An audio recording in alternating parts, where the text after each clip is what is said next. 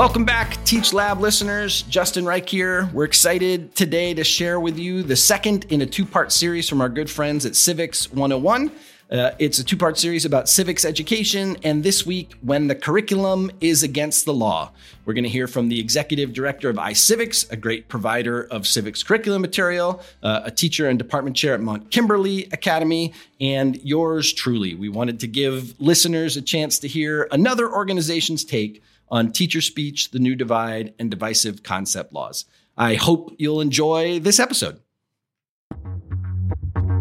Anti-racism will not be taught in Virginia schools. The House of Representatives voted 65-32 to prohibit teachers from compelling students to learn a list of 11 concepts that deal with race, sex, or religion. On a conservative uproar over critical race theory, which isn't taught in elementary or high school classrooms and still wouldn't. Some of these students actually drove more than 4 hours from Savannah to speak out against a divisive concepts bill that's moving through the legislature here. Today they're saying they're being silent.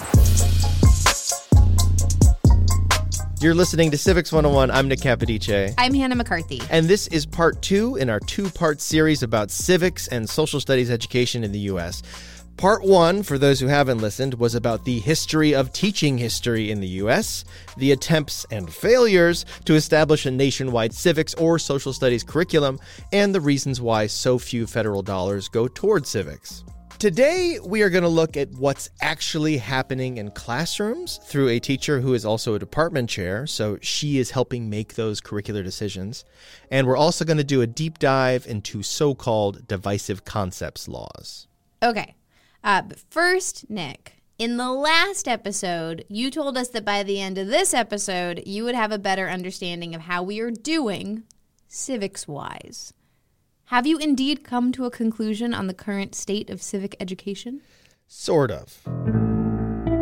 Well, the current state of civic education is vastly underfunded and underperformed, and more importantly, narrow. This is Louise Dubé. She's the executive director of iCivics. iCivics is the premier nonprofit civic education resource provider in the country. We here at Civics 101 love them. Deeply. Unabashedly. And it's really important to us who care about keeping this nation together that we talk more and engage more. The devil, if there is one, is division actors, shall we call them that, who are using our division to fuel them into a situation in which we don't know what the truth is. We can't tell. We believe these things. We have no evidence for them, and we are being used by these kinds of actors for their own purposes. When Louise says division actors, who is she speaking about specifically? I think it's similar to what Danielle Allen in the last episode referred to, as she put it, conflict entrepreneurs.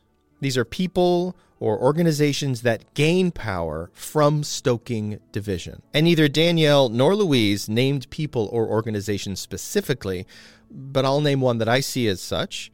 Moms for Liberty, which is recently designated as an extremist group by the Southern Poverty Law Center. This is a group that shows up at school board meetings, sometimes alongside hate groups like the Proud Boys, to interrupt, to sow discord. One teachers union president in Florida said, quote, "I can be sitting in a meeting minding my own business and they turn around and scream at me that I am a commie and teachers want to see all kids fail," end quote. And the reality is, if you were to be able to engage in more conversations at the community level and rebuild, you would find a great deal more agreement. And I am just, but we're going to be fighting this for quite some time. Right? This is not a movement that makes the headlines. It's not one that gets the media's interest, other than you guys. But it's a story that needs to be told, because this is not theoretical anymore, right? For us, people are speaking directly about breaking up the country. The country is strong because we're together. And if we let that happen, so engage with people you don't know or you don't agree with. Because frankly, I think you'll be able to get through it. And these may make for very difficult conversation, but at the end of it, we'll all be stronger together. So Louise is encouraging civil conversation, encouraging unity versus divisiveness. this might be a good time to talk about those things that are called, quote, divisive concepts laws. I think you're right, Hannah. What are they? So real quick, before we get into them, we got to talk about the name first. These laws bill themselves as divisive concepts laws. And you're going to hear me and our next guest refer to them as such. But again, that is the language used by the people who write these laws. And when we use that language, we reinforce it, we normalize it. The concepts in these laws, which they might consider divisive, are things you and I might not, Hannah. We talk about these things in 90% of our episodes. So, listener, as it is an audio format we are working with here, please imagine I am making air quotes around divisive concepts every time I or my guest say it.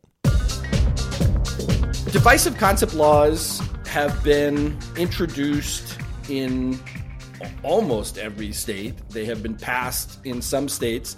They are a range of laws, so there's not one type. This is Justin Reich. Now, first, full disclosure, absolutely coincidentally, Justin was a friend and fellow pinball obsessive of mine in high school, specifically the game Grand Lizard. But more importantly for today, he is the director of the MIT Teaching Systems Lab, and he's the host of the Teach Lab podcast. It's a show where he talks to teachers about these laws.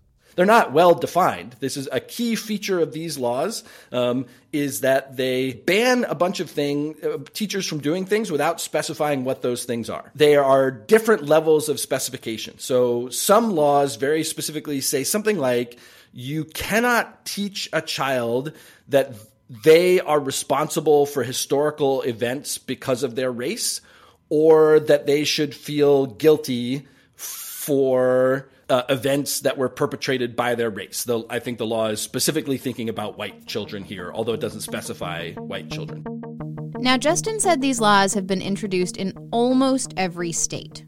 But how many states exactly have signed them into law? As of this recording, August 2023, 18 states have imposed bans or restrictions. And while a lot of them share language because this is the sort of legislation that gets copied and pasted from other states, you really have to look at it on a state-by-state level. Now, I'm going to put a link in the show notes to a website that's got all the laws on one page. Check it out. But one thing I want to make sure to note here, Justin is not opposed to interaction between legislatures and teachers. Teachers are state employees. If legislatures get together and tell teachers, here's a specific thing that you cannot tell children, they should be able to do that. That's how we regulate teacher speech. The problem, though, is that children, people who study the history of this country, will feel guilty about things that their ancestors did. That is a normal feeling. That is a feeling that people have.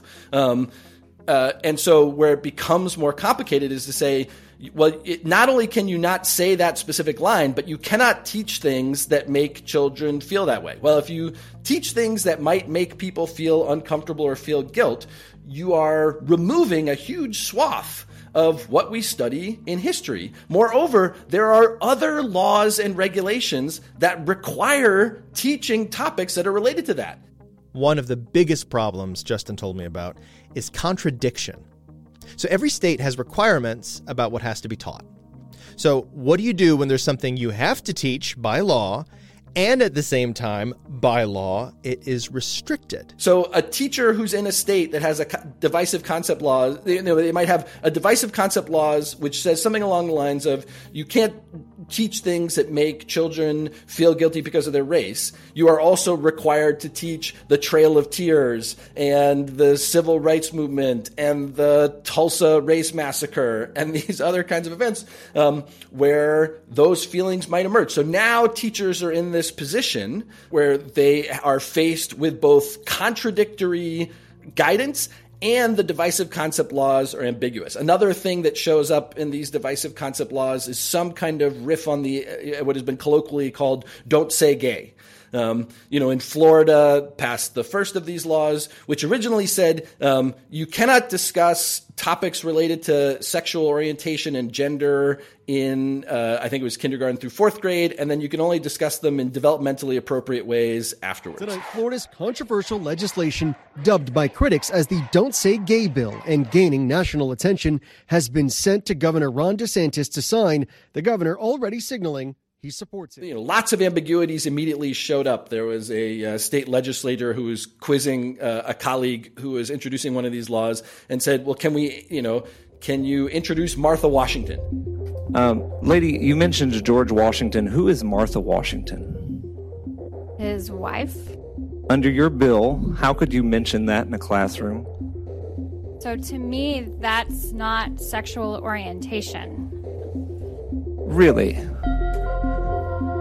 And part of the problem is that the actual point of these laws is to prevent people talking about homosexual couples, to talk about gender identities which are not historically, recognized straight male and female identities. But the law doesn't say that specifically.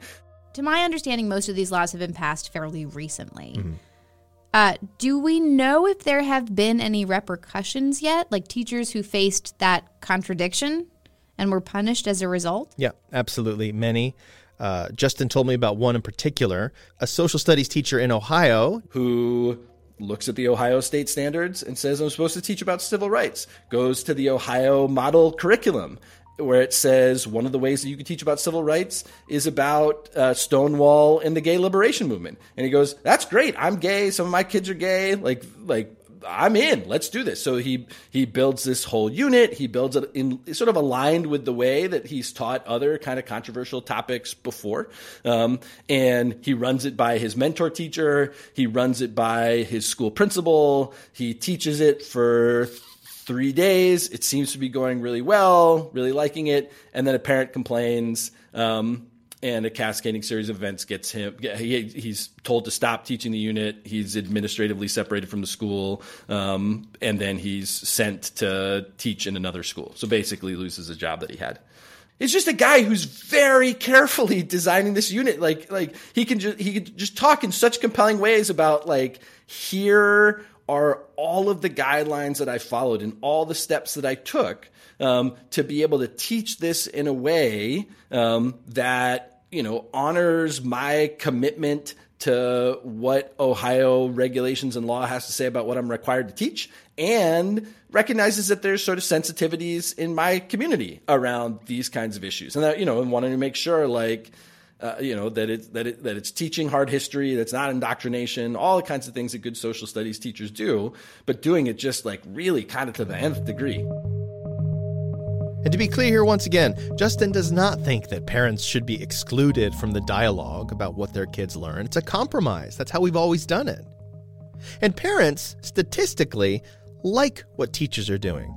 Justin said about 80% of parents are satisfied with how their kids are being taught, which is a massive majority. It's some of that minority, the 20%, plus outside groups who don't actually have children in the schools and districts and states where they're pushing these bills, who are driving these changes. Every community has people with extreme views. That views are very different from their neighbors. We've known that for years. But one of the things public schools have to do is create a curriculum that works for as many students as possible. There's no way to do that. There's always some of our neighbors are always going to have really strong opinions about things. We call those extreme views. Historically, the way we've dealt with that is we've said, okay, parent, if you don't want your student learning about this topic, you can have your student not participate in that learning experience. This happens pretty commonly in things related to health and sex ed. Parents say, I don't like the way that the school, the state has you teaching that topic. As a parent, I have different values. I don't want my kid participating in that. It happens some in English language arts and in social studies. I don't want my student watching this movie. I don't want my student going on this field trip. I don't want my student reading that book. I think that's a good, healthy way of negotiating some of these issues. We've got, that student from that family is participating in most of the public school experience. They pick a few things that they're not participating in. They're still, having the kind of civic community building experience that public schools offer. What these divisive concepts and other related laws are doing is trying to change that fundamental ground rule and saying that if a parent objects to a piece of content, it has to be removed from the school system, that none of the children can have access to that book has to be banned, that they can't go on that field trip, that teachers can't teach about that topic to everyone. We are going to explore how teachers are taking curriculum, laws, students, parents, etc., everything into consideration when they decide what to teach. But first, we got to take a quick break. And before that break, if you are the kind of person who wants to compare and contrast the wording in dozens of divisive concepts laws, you will like our free newsletter, Extra Credit. It comes out every 2 weeks. Nick and I never know what we're going to explore, but it's always fun. And you can sign up at our website, civics101podcast.org.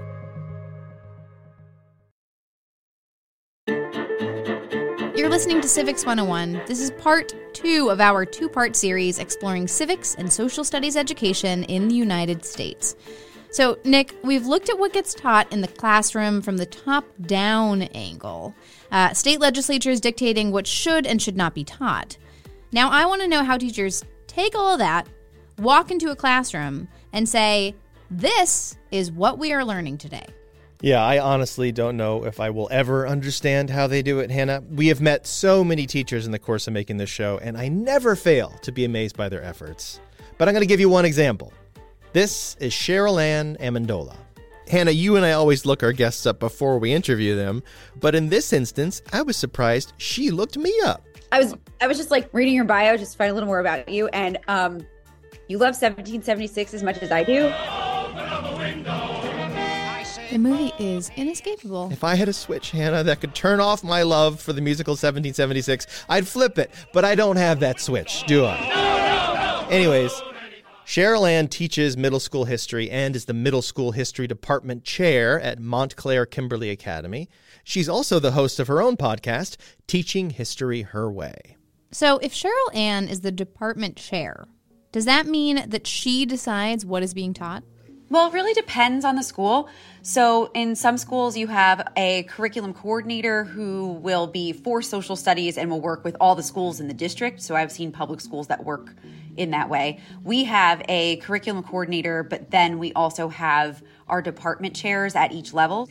But what's really wonderful about my school, and there are a lot of schools that are like this too, is that as the department chair, I manage things, but I'm working with a team of teachers who puts the curriculum together. So all the curricular decisions that we make are made as a team, which is really wonderful because we're all really different. So we get a lot of different perspectives and we wrestle with a lot of things. So one of the things that I really wish that people know or knew is that teachers are professionals who work together. We know what we're doing and we pool our knowledge to make it so that the kids in our classrooms have the best experience that they can have based on what we know and what we know about them. Because a lot of times the decisions are made thinking about the population that's in the building. So it's never arbitrary. Let's start there. As we talked about in the first episode, every state has social studies standards. In Cheryl Ann's state, New Jersey, the 9th to 12th grade standards are from 2020. There are 51 pages in total. Interestingly, they use a diagram of a house as a metaphor for how students should learn. Really? Yeah, it's like the mission is the foundation, the practices are the roof, performance expectations are the studs, etc. And Cheryl Ann said, yes, the state has standards. All lesson plans she makes have standards on them, but that is not the most important consideration, ever. Number one, first and foremost, we're thinking about our students. So we're not just picking up a random textbook, pointing to a page and saying, we're going to have them read this. A lot that goes into it is, who is sitting in my classroom? What is the socioeconomic background of the students sitting in my classroom? What is the racial and ethnic identity of the students that are sitting in my classroom? What are the gender identities of the students that are in my classroom? What are the sexual identities of the students that are in my classroom, if they know at the point that we're teaching? What do the families in my classroom look like, sound like, feel like? What is the geographic area that we're living in? Because that makes a really big difference. Even in New Jersey, we have rural, suburban, urban, so figuring out what these students need to know, want to know, and their experience in us being able to teach it to them. So the vehicle that we use, it's not even just the material, but then it's also how do we do it? Depends a lot on those factors because we need the students to understand it. We also want them to buy in. We want them to learn it. We want it to relate to them. So there are so many factors that go into those curricular decisions. But first and foremost, we're thinking about the kids that are in our room. What does Cheryl Ann think the relationship between parents and teachers should look like? Now, Cheryl Ann made it abundantly clear to me she considers herself very fortunate in this regard. She said the parents of her students are enormously supportive of her work. But she said all teachers out there need trust. This is why we go to school. We went to school and we continue to go to professional development and learn all kinds of new things. I mean, believe it or not, history changes. But depending on what kinds of new documents are found to be analyzed. So, and pedagogy changes. There are different methods that as educational researchers continue to learn about how kids learn, we adapt how we teach. The way I teach now is not the same as the way I taught 17 years ago. So we need to be trusted as professionals to do our job and that we know what your kids need. And now it's easy to imagine that a teacher can be told what to say or not to say, but they'll just go and do their job in their classroom and not worry about it. But it doesn't work that way. Consequences can be very real. So I asked her, what is the feeling right now in the U.S. in the teacher community around all this? I think that in some of my colleagues, there's a little bit or a lot of fear for their jobs, fear of intimidation. There are very loud constituents at school board meetings who may not necessarily be the largest number, but they're the loudest, that make many teachers' decisions more difficult.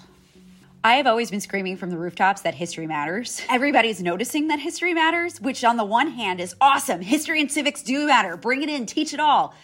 But on the other hand, there are huge disagreements about whose history needs to be taught. And really, what the answer is everybody's. You know that thing that Rush Limbaugh said? You mentioned it in the first episode. He, of course, is the right-wing radio host who was furious at the proposed national social studies standards in the 1990s. What was that exact line again? History's real simple. You know what history is? It's what happened. Basically, it sounds like people are still having the same argument that Rush Limbaugh was all riled up about in the 1990s. Yeah. I swear I wasn't going to bring it up. You did hear about the Romeo and Juliet thing, right? I have a really hard time with this. I can't. It's like really upsetting to me. Well, it's part of this. It's tangential, but it's part of it. And because it's not civics and we were both in the play, we can have an opinion about this. Hannah had the better part, by the way. She was Benvolio and I was Abra. Abra is not the worst part. Yeah. Do you buy your thumb medicine? Anyway, for those who hadn't heard, a school district in Florida is only allowing excerpts of Shakespeare's plays to be studied, not the full text, due to a lot of innuendo, it is true, and implied sexual content. Thank you for letting me bring this seemingly unrelated thing up, Hannah. But it is an example of what Justin was talking about. Because 8 Shakespeare plays are suggested in the Florida state standards, and at the same time censored by this House bill, HB 1069. But away from the Bard and back to civic education, I asked Louise Dubé, the executive director for MyCivics, how do we bridge that gap? So if one person thinks history should be just a recitation of dates and famous people and not a discussion of hard topics like race, gender, inequality, etc., and you got another person who says the opposite, what do we do? How do we come to an agreement? Here's what she said. I would just say, a lot of people have kids, right? Go talk to your kid and just ramble off a set of dates. See how it goes. Just try it. And see, are they going to remember this tomorrow? Probably not, right? If you talk to historians, history is rarely set, and we need to come to that more nuanced view of what history is. And when people say, I just want the facts, I say, okay, which facts do you want? The ones from my right pocket or the one from my left pocket? I don't know. There are many, many, many facts. Oftentimes those are told by one set of people, and the other facts are told by the other set of people. We need to engage in thinking like a historian and try to uncover documentary evidence, but also multiple perspectives and a narrative that we need to uncover. That is why we created Educating for American Democracy as a set of questions. Educating for American Democracy is a cross-partisan initiative, and it's headed by Louise and Danielle Allen and 10 others. These are among the top civic education minds in the country. So they have created, with the help of hundreds of scholars and teachers, a framework. It's the EAD Roadmap. And this is not a national standard for civics education. This is something that states, school districts, individual teachers can adopt. And it is about inquiry and discussion. It's not what year was the 12th Amendment ratified. It's centered on driving questions. Those are the only things I remember from my own education, right? When people ask me to take ownership of my own learning, enter into simulation, try it out, work with other colleagues to try to figure out what happened here, and create something out of this, an art project or something, right? And so that's the... you try it with your kids. I don't know. That's all I have to say. Nick, do you have a final thought for all of this? I know civic education is underfunded, but if this were a State of the Union address, you're standing up there and you say, "My fellow Americans, the state of civics education is blank." Okay. This is just my opinion as a co-host of a civics podcast. So, take it with whatever grains of salt you want. So if you look at the most recent Nations Report Card, that is a study done each year by the National Assessment of Educational Progress, you could say the state of civics education in America is declining. Only 22% of 8th graders tested were considered proficient in civics. This is the first significant decline since they first did this assessment in 1998. And you could blame COVID for this, or lack of funding, or budgetary woes, but these are 8th graders who were tested, and you might also consider that less than half of American students take any civics classes whatsoever in the K through 8th grade years. Now, if you look at the situation that many teachers are in, where curriculum laws tell you got to teach one thing, and divisive concepts laws tell you not to, you could say the state of civics education is dangerous. Or I could, as we often do in the podcast business, do what we call ending the episode on a shrug, and we could just say the state of civics education is complicated. But I think, knowing what Danielle Allen said in the last episode about federal civics funding increasing tenfold in the last year, and having had teachers come up to our table at social studies conferences and talking about what their successes and challenges are, here is my adjective. The state of civics education is hopeful. More and more states are adding civics requirements. People notice it when these assessments come out, and they care.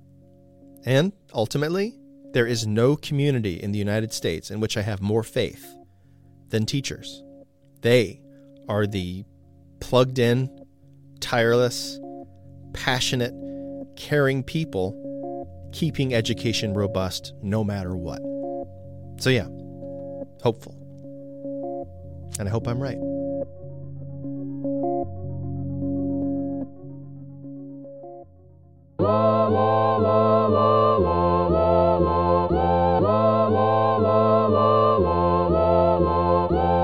Well, that is a wrap for this episode, but I doubt it is the end of us talking about civics education, because, it's us. We're here. I do want to give a massive special thank you to Danielle Allen and Louise Dubé and all the folks working at Educating for American Democracy. Check them out. This episode was made by me, Nick Capodice, with you, Hannah McCarthy. Thank you always. Christina Phillips is our senior producer, and Rebecca Lavoie, our executive producer.